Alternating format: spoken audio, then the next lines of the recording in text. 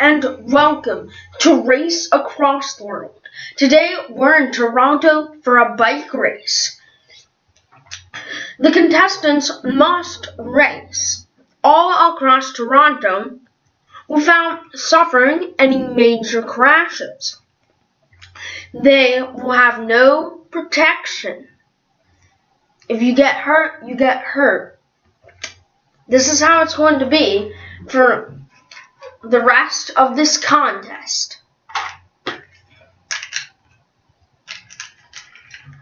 When I drop these 2 stones, they'll go. If they don't hear it, too bad. First stone. Second stone. And psych! And Katann has started off. He's going slowly at first, trying to avoid crashes. But then he gets a little more cocky.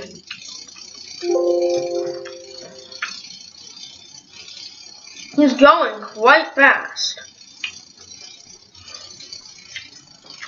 But he has to make a swerve, but decides to stop and reroute, while Edwards comes behind him, followed by Ken. They start up again, but Katann still he's still in the lead, but he's getting careful. And now they reach the city. Hey Bob, watch it! We've got to do this. Just get behind Katann. Just get behind Katann. It's too far up ahead. Come on. Speed up a little.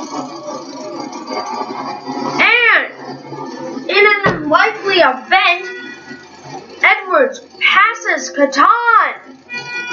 Ken's following Katann, looking for a way out. Katann speeds up, then hits the brakes. And there's silence for a moment. His wheels lift up and slam into Ken's face. He drops down, bleeding.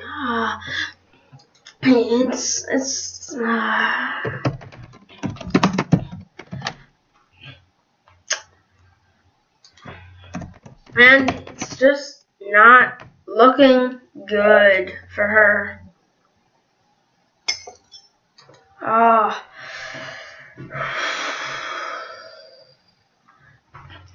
Everyone stops for a second, for a pause called by me.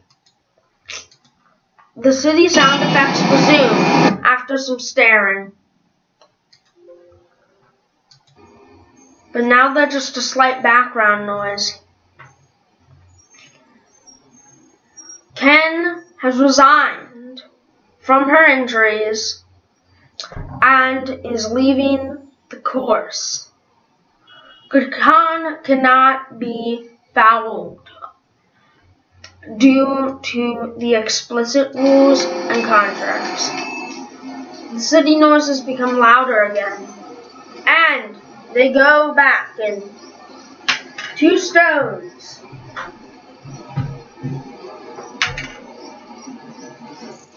And they've started off again.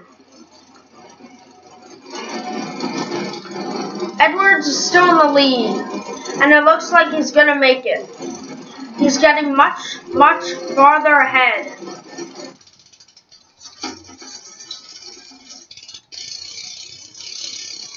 And it looks like he's gonna win it. But Katann is close behind. There's a bump between their bicycles. Who will make it? But Edwards pulls ahead. He's going the fastest he can, and he just passes it. Katann has gotten second place with Penn out of the race. We'll see the aftermath of this next time on Race Across the World.